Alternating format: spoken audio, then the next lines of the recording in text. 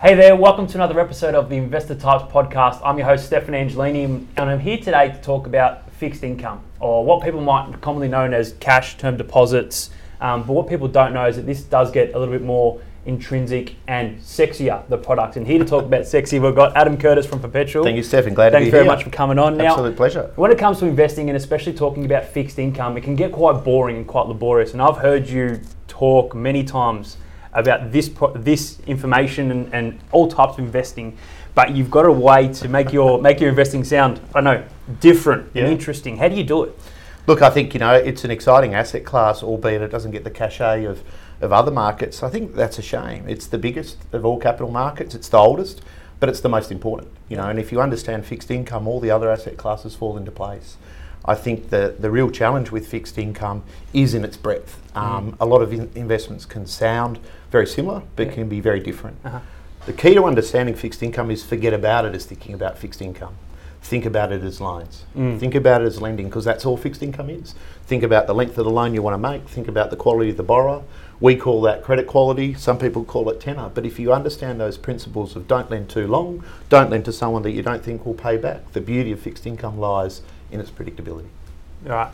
And when you come to the quality of your borrower, you can talk about borrowing money to governments. Yeah, that's right. There's all sorts of different borrowers out there, and to a degree, the returns in fixed income are commensurate with the type of credit risk or the type of borrower you lend to. Lend to a government, you've got a very low risk of not getting paid back, but conversely, you've got a pretty low yield. Lend to an investment grade company, you get paid a little bit more than lending to a government. Lend to a sub-investment grade company, you can get a return that sounds like equity, but you might not get your money back. So the more credit risk that you take in a portfolio, from lending to a government, to lending to an investment grade company, to lending to someone that doesn't have sort of the balance sheet, the greater the opportunity for returns, but also the greater the opportunity for potentially risks that you're actually seeking to avoid. 100%. And there are risks in lending to different kinds of governments. Absolutely. Around the world. We've seen that a little bit over the last few years. I think one of the most oversubscribed bonds in the last couple of years was the Argentinian government bond, that people were just clamouring because of the yields associated with it. What were they? Look, I think at that point they were sort of 8, 9, 10% relative to sort of, government bonds in Europe and the US that were paying you effectively nothing. In some cases they were paying you negative yields. But it's interesting to that point, because it's a good point you make, Steph, and that asset now is, I think, trading at about 50 cents in the dollar. So many investors buy an asset based on the sense of, I get the promise of a great return, but they may actually find that they're actually getting risks that they don't see until they see. And that's the real challenge with fixed income. 100%. And when people go into the asset class or the space, they go, well, this is a risk-free environment, because they typically associate it with cash and term deposits. Yep. To wind it right back, when you look at cash and term deposits, they mainly operate off the make-bill swap rate, or the by and large interest rate in the economy. And we've got Australia right now. Yep. Why? A lot of Australians love term deposits, because if you invest less than $250,000 into a big bank, it's backed by the government. So your money is partly secured there. Absolutely, yeah.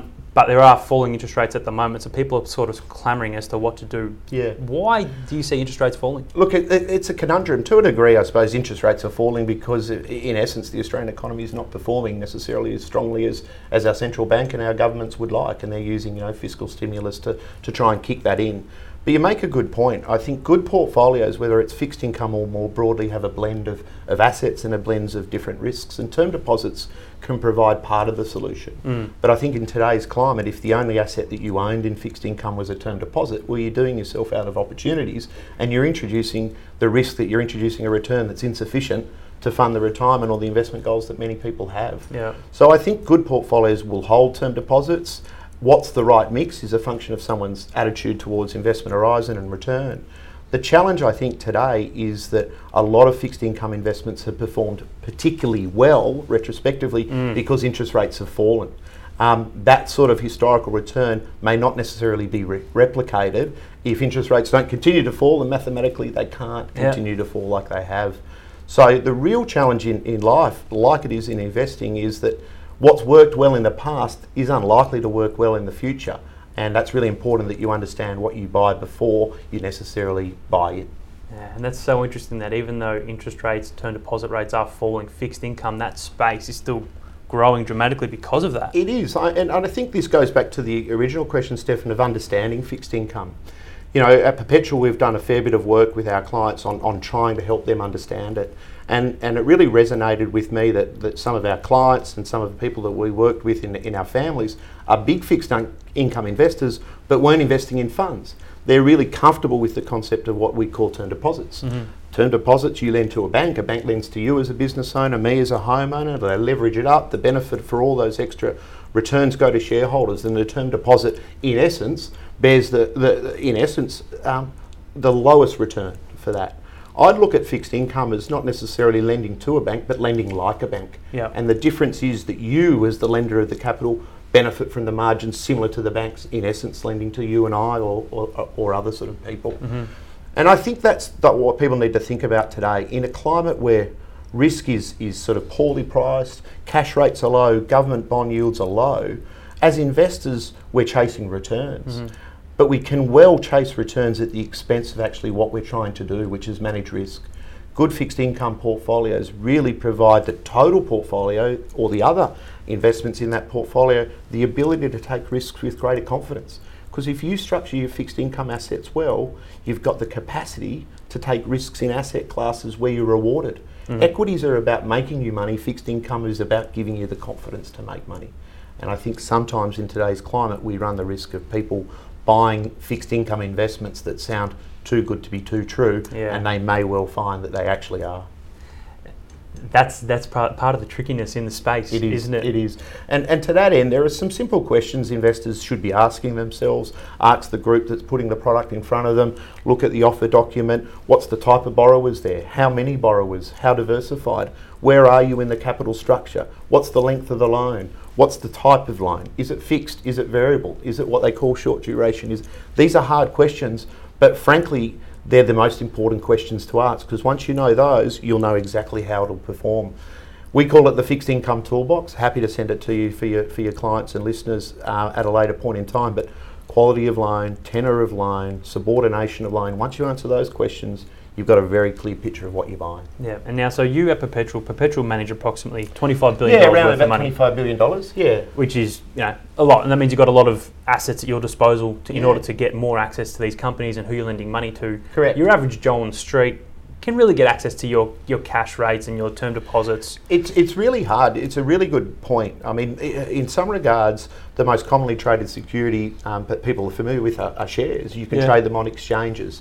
Fixed income, to a degree, isn't traded often on exchanges. They're traded effectively what they call OTC, or over the counter. So the minimum parcel size for most fixed income assets outside of cash and term deposits and things like that are $500,000.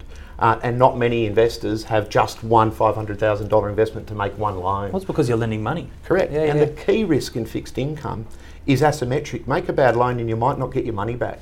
So ironically, you actually want to manage risk in fixed income differently to equities. I think you're rewarded for concentration risk in equities. I'd be happy to own a portfolio of 10 or 20 shares.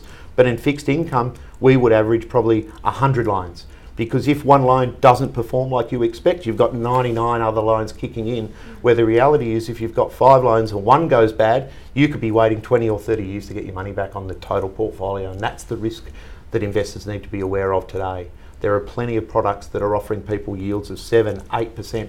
How can you own fixed income and it be defensive and predictable when cash rates are 75 points and someone's targeting a yield of 8%? There's something wrong there. Yeah. Those kinds of risks that people take, they're just you need to have your numbers right. Yeah, and Absolutely. that's why people pay businesses in order to manage that fixed income risk. In terms of how much of a portfolio people normally have into fixed income, you said you love your equity space because you've got the growth there, and that's what you try to focus on. Fixed income does play a certain role in a portfolio, more of an income sort of a role. It does, and I think like someone's allocation to fixed income is a function of sort of different questions for different people. Sometimes it's their attitude to risk. Sometimes it's their capacity to absorb risk. A young investor in accumulation, in my opinion, probably doesn't need a great deal of fixed income. They might own some for some liquidity or some optionality that they've got. But their job and our job in the industry is how do we grow their wealth? You get to a point in your investment journey where your focus moves from growing wealth to preserving wealth. And I think through that sort of investment journey, potentially your exposure to fixed income can grow by the nature of your capacity to absorb risks. And there are other investors, statutory bodies like hospitals and health funds, etc., insurance companies that have investment policies that really prescribe them only investing in fixed income to a degree. So really, I think someone's exposure is a function of what they can do and what they want to achieve. Yeah. The question I think people need to think is when they buy fixed income, is it really fixed income, or is it something that's sort of dressed up as fixed income but actually is probably more equity risk? Yeah, and then that's when you start to lose all of your money. And we typically associate fixed income with something that you can sell down in case there's a rainy day and the equity markets start to fall off. Yep. You expect your fixed income exposure to sort of relatively remain unchanged, hopefully, still provide you an income. Yep. And when we look at a bucket approach with clients, it's all right, well, when do you need your money or when do you need to draw down on your money? I think that's the perfect way to think about it. Yeah, when you've got a fixed income, when you've got a portfolio of assets, whether it's in your own name, or when do you need access to those money, and do you need them to pay you an income? So some people that might be focusing on an early retirement, retiring at 50 and not looking at their super fund. Yep. Whereas with people that are using their super fund, as they do start to approach the 60, 65, looking towards retiring, then they really need to start allocating maybe more money towards these fixed income spaces, because you don't have that risk, that up and down. You do get paid your income. Potentially, yeah. I think that's the beauty of fixed income. Like, as investors, we don't know what the price of Woolworths will be in 3 years, but we know Woolworths will be here in 3 years. So from a lending perspective, if you're happy to invest with them for 3 years on a loan, and you're happy that you've got the investment horizon to invest for 3 years, the predictability of the return is very high. The predictability of the capital return is almost guaranteed.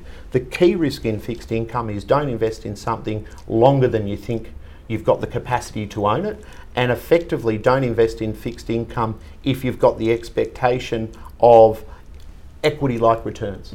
To me, fixed income is all about giving you predictability to take the risks in parts of your portfolio where you're better rewarded for risk.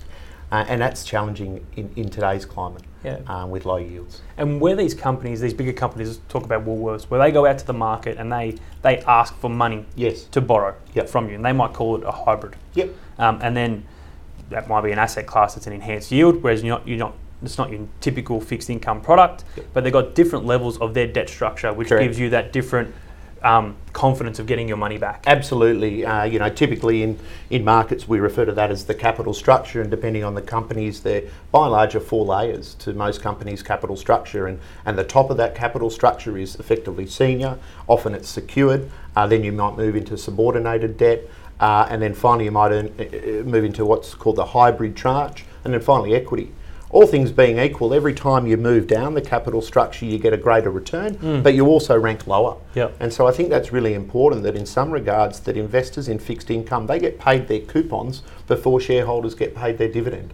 In the event of companies getting into problem, then shareholders lose their equity before bondholders contribute equity, and it, in essence, works through the capital structure. So stay short, stay at the top of the capital structure. Yes, returns might be a little bit lower, but the predictability of the asset class is in that space. Yeah, and you talked about, especially with these asset classes, writing it out and being able to dedicate to that period of time, whether it be 3 years, 5 years, 7 years. Yeah.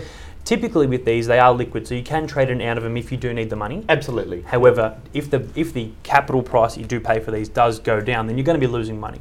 Potentially. I think the only risk in fixed income is you sell something in an environment where risk is differently priced than you bought it. Outside of that, if you're in the investment in broad terms equivalent to the length of the loans or the average life of the loans, then the risk of that capital volatility is pretty minimal.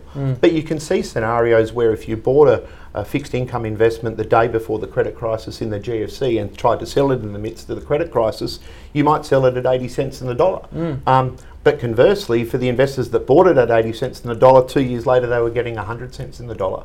So the real risk in fixed income is don't sell it at a point where you're not happy with the price, or don't buy assets that trade at that price. Quality assets always are liquid, and quality assets always has visibility, and that's what it's all about. If you keep it short and keep it high quality, other investors want that asset because they want visibility and predictability. The real risk in some regards is sometimes that's hidden. The average length of the loan sometimes can be hidden. The type of subordination you referred to before can be hidden. Bank hybrids can play a role in a portfolio, but why not own the bank shares? Because that's where you get the upside. And own the senior debt for the predictability. And Perpetual, we'd prefer to own equity risk in banks and senior debt in banks than getting typically lost in the capital structure where we feel that we own the equity risk but we don't necessarily get the equity return in that space. Those things are dynamic and they can change. Yeah. So this fixed income space, as you really start to drill down into it, there's a lot more to it than the average eye can see. Yeah. And that's when you're involved in the industry, you really get to see that. It's really important. You look through every advisor's APL or a list of investments that are available to direct shareholders, even in the listed markets now. And there are products that sound awfully similar, Stefan. They sound awfully similar to me, but I tell you what, they can perform awfully differently in different environments. And I think the most important thing that I'd counsel investors, if they're not sure, don't do it. And if they're not sure, seek advice. Talk to their professional advisors, talk to fund managers, and if they don't like the answers they're getting, then they should steer clear. But like anything, if you understand what's underneath the bonnet, you'll have a pretty good understanding of how it'll perform. In today's environment, I would caution investors from buying stories about returns, but I'd be working with companies that focus on risk because it's really important to manage risk and accept the returns that come from it rather than design returns and then accept the risk that's commensurate with it. Yeah, and through periods of greater returns, obviously the risk is lower, it seems lower, yes. But as the market starts to turn, the risk becomes a lot higher. And you spoke before about during the GFC, companies or these hybrids losing 20% of their market value. Yeah, even more in some cases. Have you seen any of the horror stories where some of these companies have gone bankrupt, where people have lent these monies or borrowed monies that they thought was secure? Oh, I think there's examples of that all the time. It's not examples that we have a lot of at Perpetual because we're not in that space. Yeah. We're in the space of finding quality businesses and lending to quality businesses. So, those type of assets happen in the market, but they're not sort of consistent in stories in our portfolios. But there's plenty of examples of investors that have made direct investments in high yield companies that have got cents in the dollar in recent years. Mackay Sugar is a one that comes to mind. Yep. But there are companies that were investment grade companies years ago that don't exist. I mean, Lehman Brothers is a perfect example. I think it was an A-rated investment grade investment bank of global reach, and some people lost effectively all their money in that. In senior debt in Lehman's, I think you were getting 75 cents in the dollar. So even though the company bankrupted and equity holders lost everything, hybrid investors lost everything, people who were at the top of the capital structure still recovered, I think, about 80 cents in the dollar. And there's your risk mitigation, that if you are relying on to keep your money throughout your retirement or things like that, these fixed income exposures, you still get some money back, hopefully, at the end of the day, if you're higher up the risk chain. Absolutely. It's a trade-off with everything. At the end of the day, there's no free lunch in investing. And I think that's the key guide. What are your expectations of fixed income? And if you come to any investment decision with clarity of what are the attributes I want from this, and I'd encourage investors to think that the role of fixed income is get your money back, have predictability, get an income stream that's sort of cash or better than cash through the cycle. And when you find those attributes, you'll get a return that we think is probably about 2% above cash. Now, 2% above cash is 3% today. Doesn't sound great, does it? It doesn't, but it's 2% above cash. Yep. But I think if people are thinking about getting 8 or 10% from fixed income, they're not buying fixed income. No.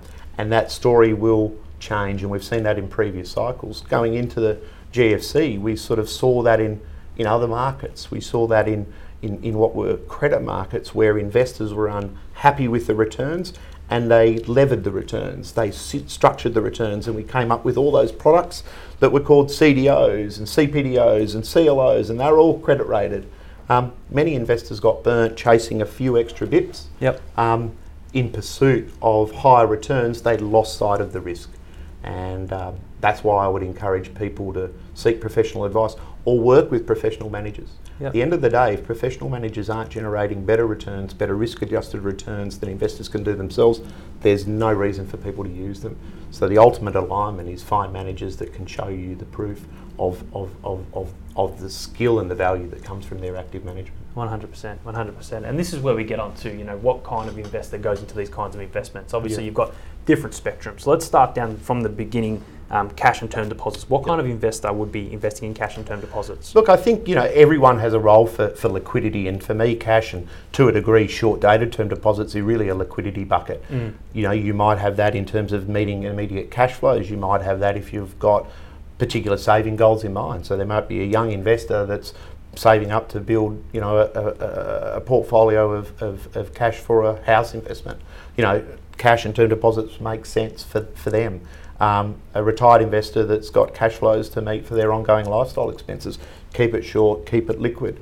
But I think outside of that, much more money in cash and short-dated term deposits is underselling the potential returns you can get from other parts of your portfolio. That's right, and potentially getting beaten by inflation. Correct, at the moment. Well, I think at the moment, inflation came out yesterday, I think at 0.8 in the quarter. Well, that's the cash rate done. Yeah, in 3 months. So, yeah, and then you go further up the risk profile, where you're targeting these hybrids or lending to good governments or to good businesses. Yep. What kind of investor would lend money to these kinds of? Again, I think they form a part of any sort of fixed income portfolio, but the type of investors that might buy credit, and credit I'd say is lending to non-governments, and they can still be very high credit quality, are investors that are trying to get something better than cash, but are also aware to accept that there is some small volatility in the pursuit of that high return. So that would be what I'd call credit enhanced or cash plus type investing. Typically I'd expect that to achieve investors somewhere like 100 points to 200 points above cash, or 1 to 2% above cash, so long as they've got a 2 to 3 year horizon. I think that's pretty indicative of a high quality investment grade portfolio. If you're wanting a return above sort of 2% above cash, then you're going to start moving down the capital structure. You're going to be into subordinated debt, or you're going to be into longer dated debt. Nothing wrong with that, but understand that the greater the credit risk in your fixed income, or the greater the tenor of the loan that you make in your fixed income, you're going to get paid more for taking that risk, but you also introduce higher correlation with equity. You also introduce higher volatility, which may in fact be exactly the things that you're trying to reduce. That's right. So these people need to be comfortable with their money going up and down. Correct. With them potentially not getting their capital back, while they might get rewarded with higher income rates. Yes. That capital piece that they so dearly rely upon is at risk. Exactly, and the challenge, the same problem would exist if people traded and valued term deposits on a daily basis. Yeah. At the end of the day, a term deposit is a loan, and you think of that loan over 3 years, but you put your money away for 3 years and you pull it back in 3 years. Fixed income funds, in essence, might invest for 3 years, but they're trading every day, and so the volatility is not necessarily different than a term deposit, it's just valued differently. But if you traded your term deposit every day, today we went into a bank and we set up a 3 year term deposit at 2%, and tomorrow that bank was offering a 3% term deposit for the same tenor, you tried to sell your 2% loan, who's going to buy it? No one's going to buy it. But conversely, if you'd locked in 2% and the bank's offering 1% the next day, you're in the money. And that's really the challenge with fixed income. Everything can fit on these axes, Stefan, of what people call credit risk and duration risk. Some securities have no credit risk and lots of duration. That's like a US government bond. The risk is minimal that you lose money from the credit, but the interest rate risk is high because you've locked in 30 years worth of interest rates, and who knows what's going to happen in 30 years. Conversely, you can have a short duration loan that's got no interest rate risk, but you might be lending to a sub-investment grade company and you've got a lot of credit risk. You don't really know. And if you don't know, as I said, find out, ask the questions, and if you're not sure what the questions are, work with guys like you or Perpetual to find out. Yeah, exactly right. And there you go. So fixed income, it's a very in-depth space. Thanks so much for coming on and having a chat. It's been a pleasure. I reckon this conversation has opened up a lot of people's eyes to what the fixed income space is about. It's mainly about time and the risk you want to take with your money. It is. And it can be a really exciting asset class. Get it right, and as I said, the other things in your portfolio matter less by the nature of you've got the predictability and the certainty that this asset class can provide. And as I said, I'd really caution against people chasing yield in an environment where risk is a little poorly priced, yields are low, that you want to think a little bit about what you expect from the asset class, accept the attributes rather than pursue a return, because pursuing the return may well introduce risks that you're not expecting. 100%. Mate, thank you so much for Absolute coming pleasure. on. Thanks for having me here. Hope you really enjoyed this episode. If you've got any more questions, feel free to leave a comment below. Other than that, we'll see you soon, mate. Thanks a lot. Cheers, really Stefan. appreciate it. My pleasure. Thanks for your time. Thank you. Thank you so much for tuning into another episode of the Investor Types podcast.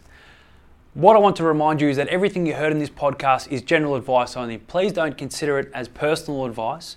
If you do want to consider it as being personal advice, please go and speak to your licensed financial planner. Everything here is just informational purposes only. Take it as you will. I really hope you enjoyed the episode. Thanks again for tuning in. See you soon.